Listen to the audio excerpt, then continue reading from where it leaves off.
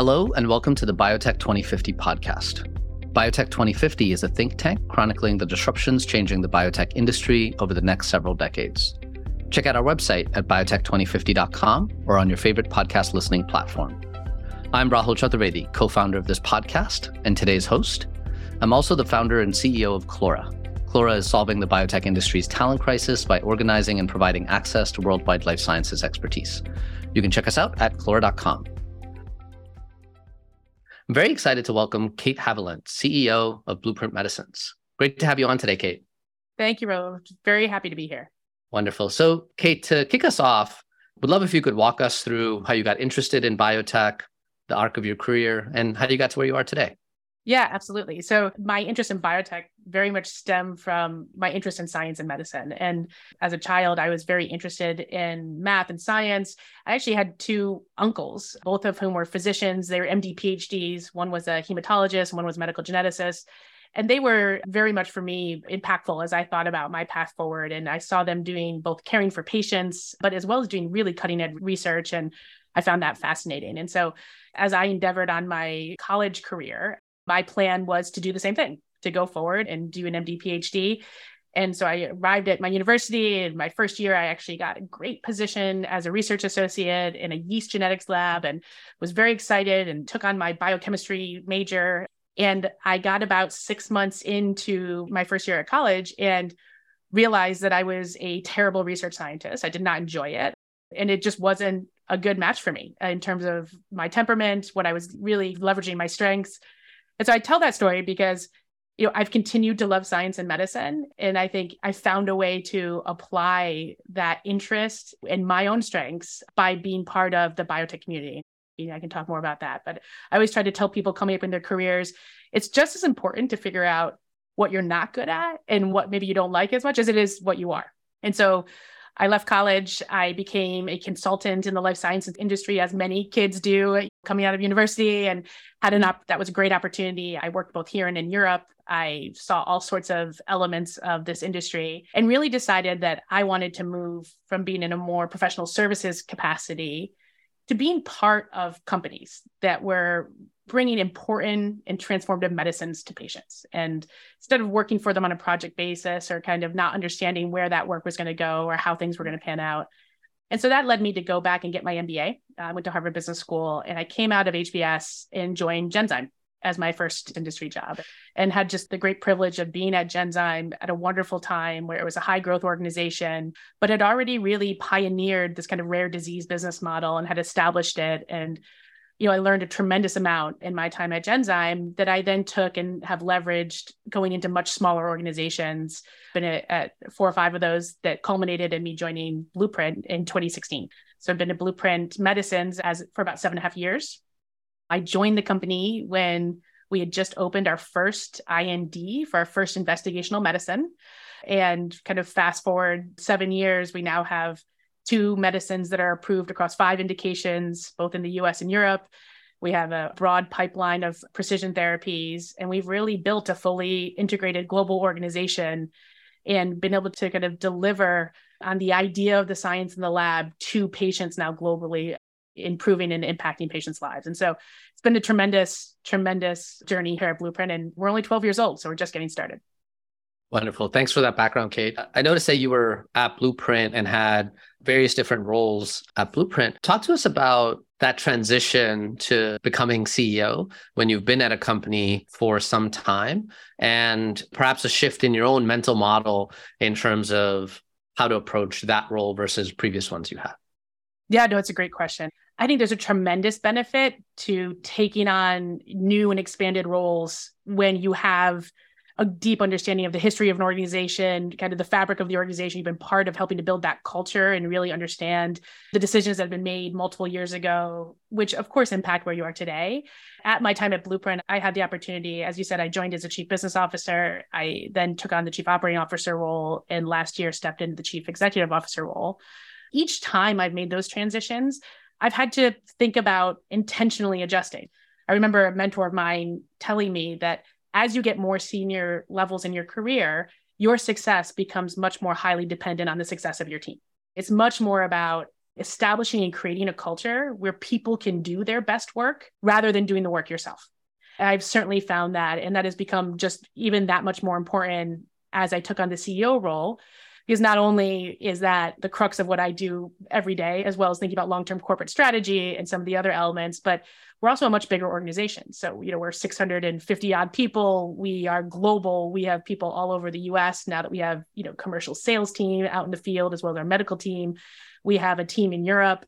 And so you don't know everyone individually the way we did when I first joined and we had 80 employees. It's a different dynamic. So I think it's the company's evolution has very much mirrored my professional evolution as I've gotten more and more comfortable kind of operating at higher altitudes within the organization, empowering the people around me, and really working hard to set that culture where people can do great work. Kate, you spoke about your own evolution. What's an example of something for other folks that are listening that are first-time CEOs, myself included? What were one of the more kind of non-obvious shifts that you needed to make that you weren't necessarily anticipating stepping into this new role? Very good question. One thing that comes to mind is as CEO, I have to be more mindful of when I inject or interject a viewpoint or an opinion in the context of a conversation. It may be a meeting, because what you realize is that people in certain roles, the team, it can automatically shift the dialogue, which may be exactly what you want to do, or it can also stifle the sharing of additional ideas and people kind of thinking broadly about any given, whether it be an opportunity we're looking at, whether it be a challenge we're trying to address. And so I think you have to be really intentional when to weigh in and how. Is it with a question? Is it with a comment? And I think that is definitely something that is much more on my mind. And I really do think about that in almost every setting I'm in at this point. That's great feedback. Thank you for sharing that. Let's talk a little bit now about personalized medicine, and would love to hear from your perspective where personalized medicine is as a field and how it's transforming patient care right now and what you're hopeful about in the future. Yeah, absolutely. So at Blueprint, our entire focus as a personalized medicine or precision medicine company, and really we focus in specifically on cancer and hematologic diseases. I think that is really the forefront of personalized medicine, although it is expanding into other therapy areas. But really, most diseases, cancer certainly, is fundamentally a genetic disease. And what this does is really opens up just opportunities for us to understand that root cause of disease and to target it. And by targeting the root cause of disease, you have the opportunity to greatly impact patients and their outcomes, while also minimizing the impact of the medicine on the patient more holistically, right? So like looking to minimize side effects, make sure that the medicine is not only addressing the disease, but also improving the patient's quality of life. And so I think that to me is what we're trying to do with personalized medicine. And we have a number of medicines that have done just a tremendous job, including some that Blueprint has brought forward in the last 10 years. But there are just medicines like Gleevec, like Tagrisso, things that have just completely changed the landscape for patients with non-small cell lung cancer, with GI stromal tumors. Our medicine, Ayvakit, which is now in a rare blood disorder called advanced systemic mastocytosis, not only just changing the outcome of the disease, holding the disease at bay, but also greatly improving patients' quality of life, allowing them to participate in their communities, to be parents, to be grandparents, to be colleagues, and continue to work.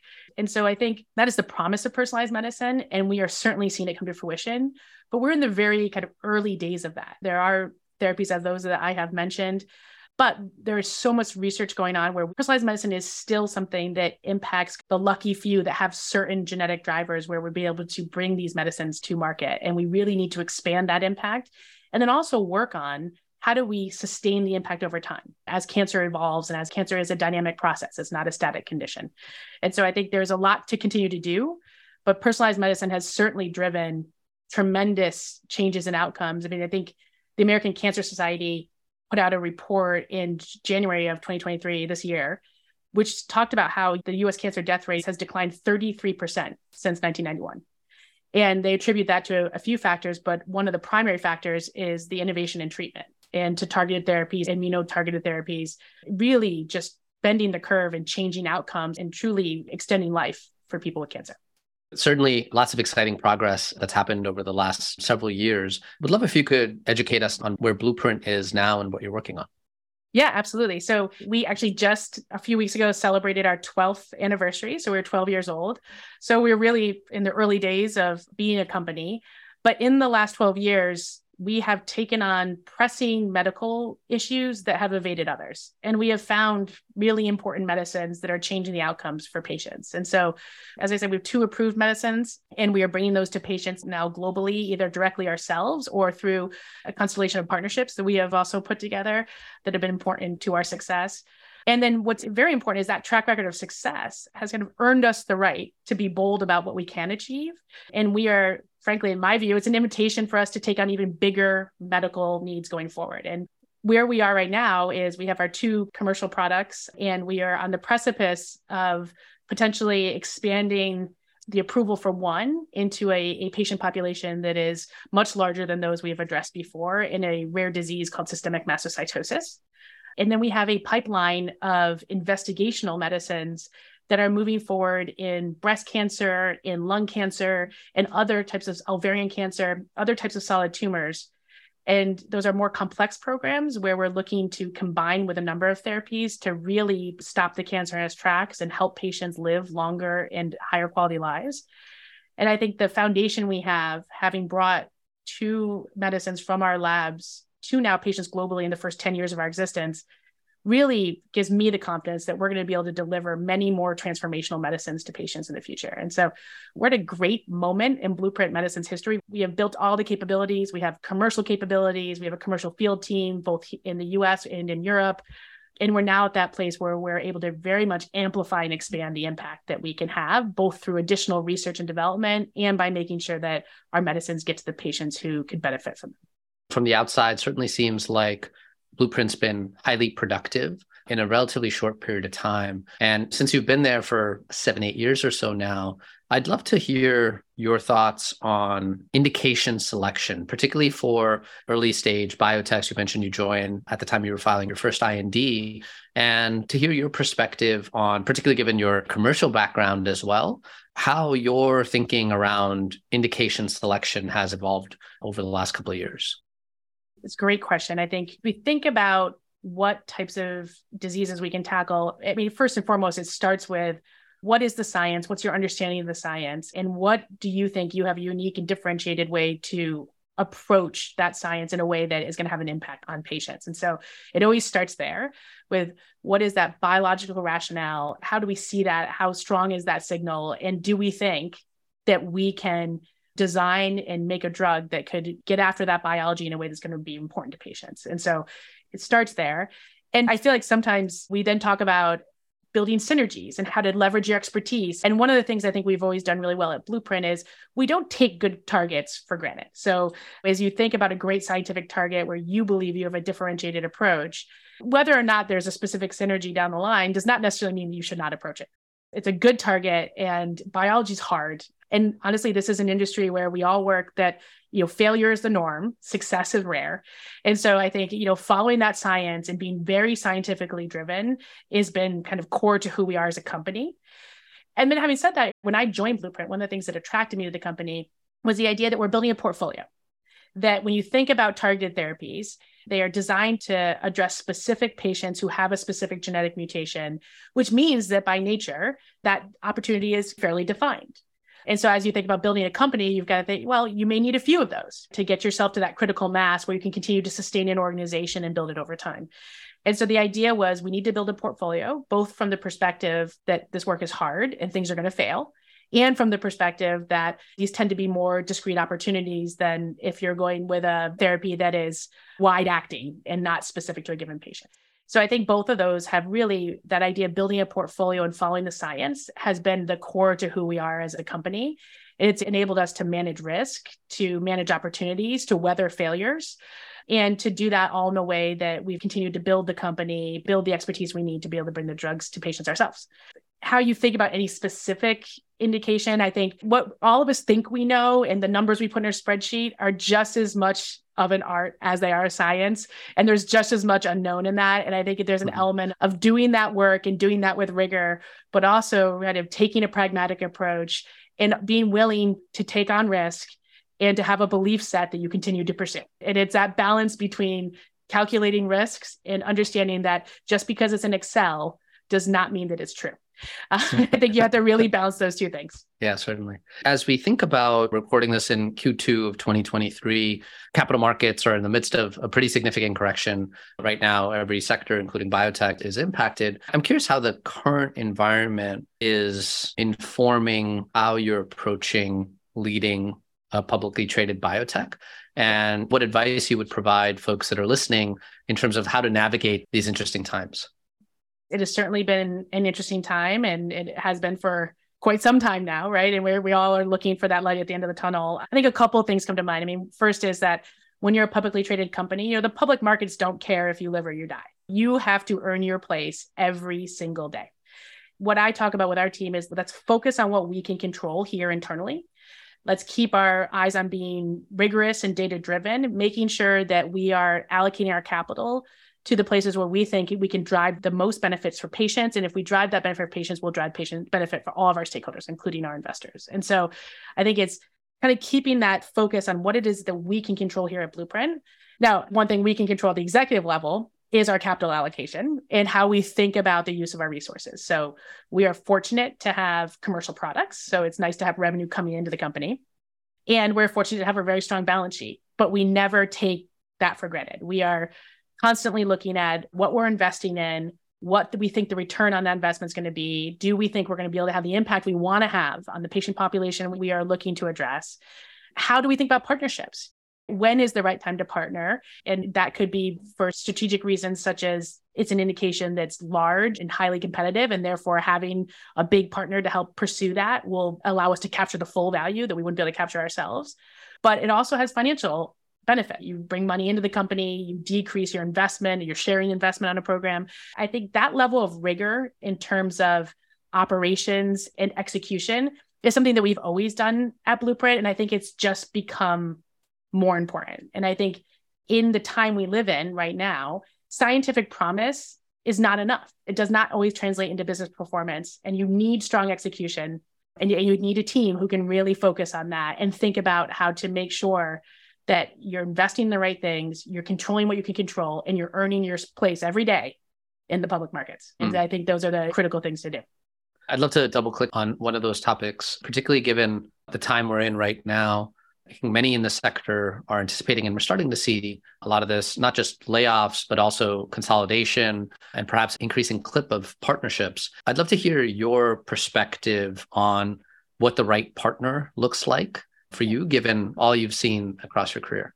I think it depends on what we're looking to partner. I mean, we've done partnerships with big multinational companies like Roche Genentech with our drug Gavreto, quite literally a few months before we're getting approved. And the idea there was for them to really help put tailwinds for the drug in terms of how we find patients, how we get them onto therapy, how we get them tested because of the kind of skills and the attributes they bring.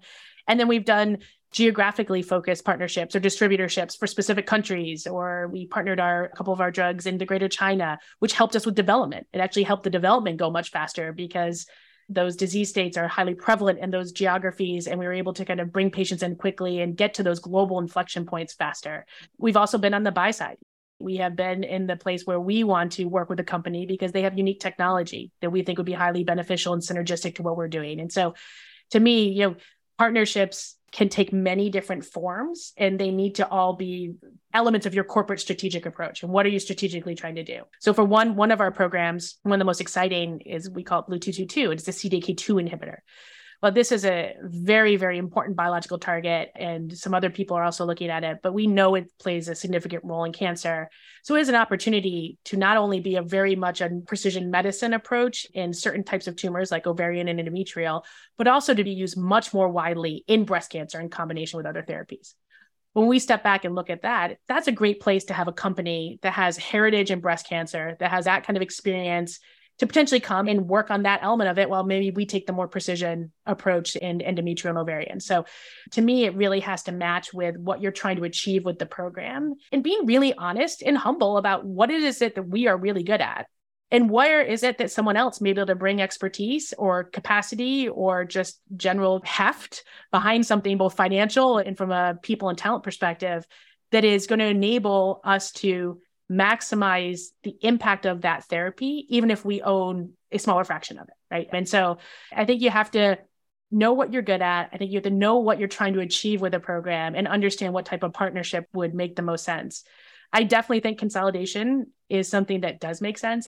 We actually acquired a company called Lango Therapeutics last year, and they had, a lead program that is a tremendous program. It's the profile we were looking for a specific subset of patients with EGFR-driven lung cancer. But it's going to be very hard to build a company fully around that program. That program really is best suited within a portfolio because it's a very important biological target. Those patients have significant medical need, but it's not going to be a blockbuster commercial opportunity. It's going to end. And so it's very difficult to kind of build an entire commercial organization around an opportunity such as that, for instance. And so that's where, consolidating things and getting those portfolio synergies and being able to leverage across an infrastructure that you're building starts to make a lot of sense. And so I think that's where we're going to see some of the capital access dynamic is going to create some nice synergies and consolidation, maybe not in the way we all hoped it would, but in a way that I think will ultimately be beneficial.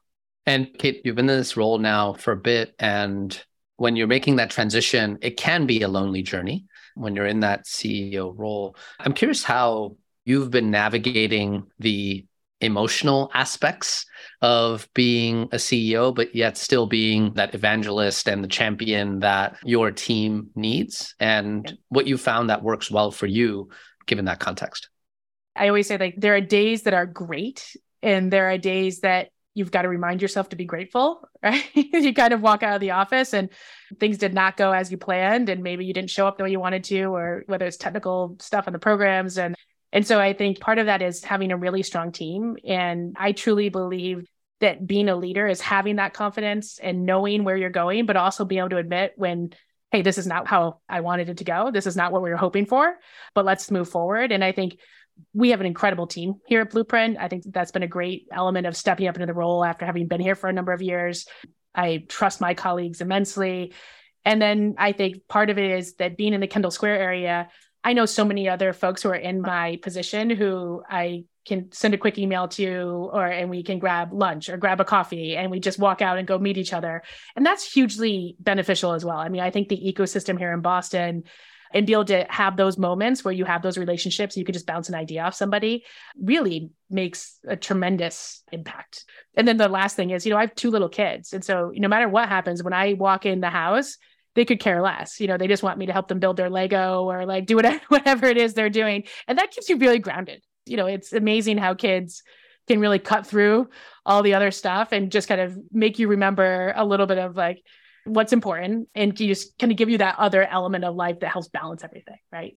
There's certainly that peer-to-peer support. I think the team you have and the trust you build and the idea that having some vulnerability and talking about the days that don't go as well actually helps everybody at the company. Because it turns out all of us have bad days. And so that's something that having that real kind of genuine human interactions with your leaders, I think is incredibly important.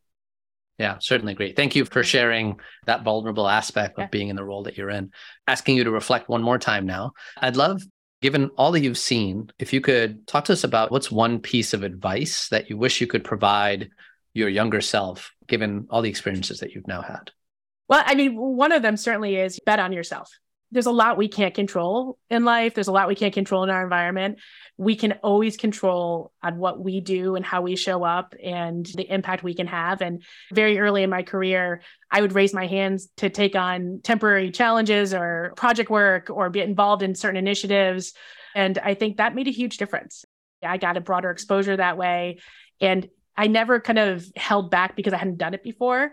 I just had the confidence to say, when people want you to succeed generally, and taking on something you've never done before does not mean you're not going to do it well and you're not going to figure out how to do it well. And so I think one is bet on yourself, have confidence in what you can control. And the best thing you can do is what it is, how you show up and the effort you make.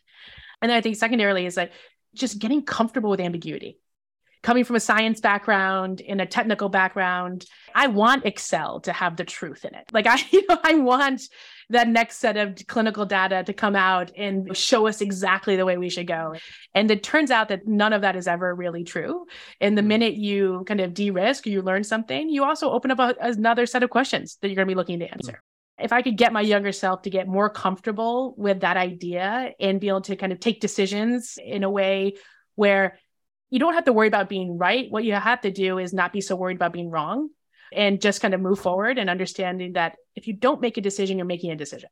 Get comfortable with the ambiguity, take a decision, move forward, pivot later. I think that, to me, if I could help my younger self get more comfortable with that faster, I think would have been really beneficial. Yeah. On that point of ambiguity, that certainly resonates. And oftentimes, many of us are stuck in kind of paralysis mode. What's the process that has worked well for you to break through that fear of failure when dealing with ambiguity? For me, I have always sought diverse perspectives and really valued the experience of the people around me and getting the perspectives of your colleagues and having debate and dialogue, because fundamentally, this is such a complex business that we are trying to build and run. It has risk, it has failure, it has successes. There are numerous stakeholders. There's patients, there's physicians, there's investors, there's macroeconomic issues coming to play. It's very complex. And so if you have those diverse views, those multiple point of views around the table, and learning to integrate that and just coming up with a decision, because there's very rarely one right answer to anything. It's more about being willing to take the decision and move forward and understand that you never have full information. You're never going to have perfect information. Waiting for the next preclinical study or whatever it may be is not necessarily going to shed any additional light on what you need to do. And so, as I said, you just need to take that decision. And I think surround yourself by great people, both diverse experiences, both life experiences, work experiences, technical expertise, and really understanding their view and how they think about it and integrating all that, I think, is what becomes so important. Great. Well, Kate, on that, a piece of salient advice. Thanks so much for joining us today, for sharing a bit about your experience, and wishing you and your colleagues continued success during these exciting times at Blueprint. Thank you so much, Raul. It's such a pleasure to meet you. I really appreciate it. Thank you for listening to this episode of Biotech 2050. This episode is hosted by me, Rahul Chaturvedi. If you enjoyed this episode of Biotech 2050, please subscribe to our podcast and leave us a review. Also follow us on Twitter and Instagram at Biotech 2050 Pod. Again, that's Biotech 2050 POD. Until next time.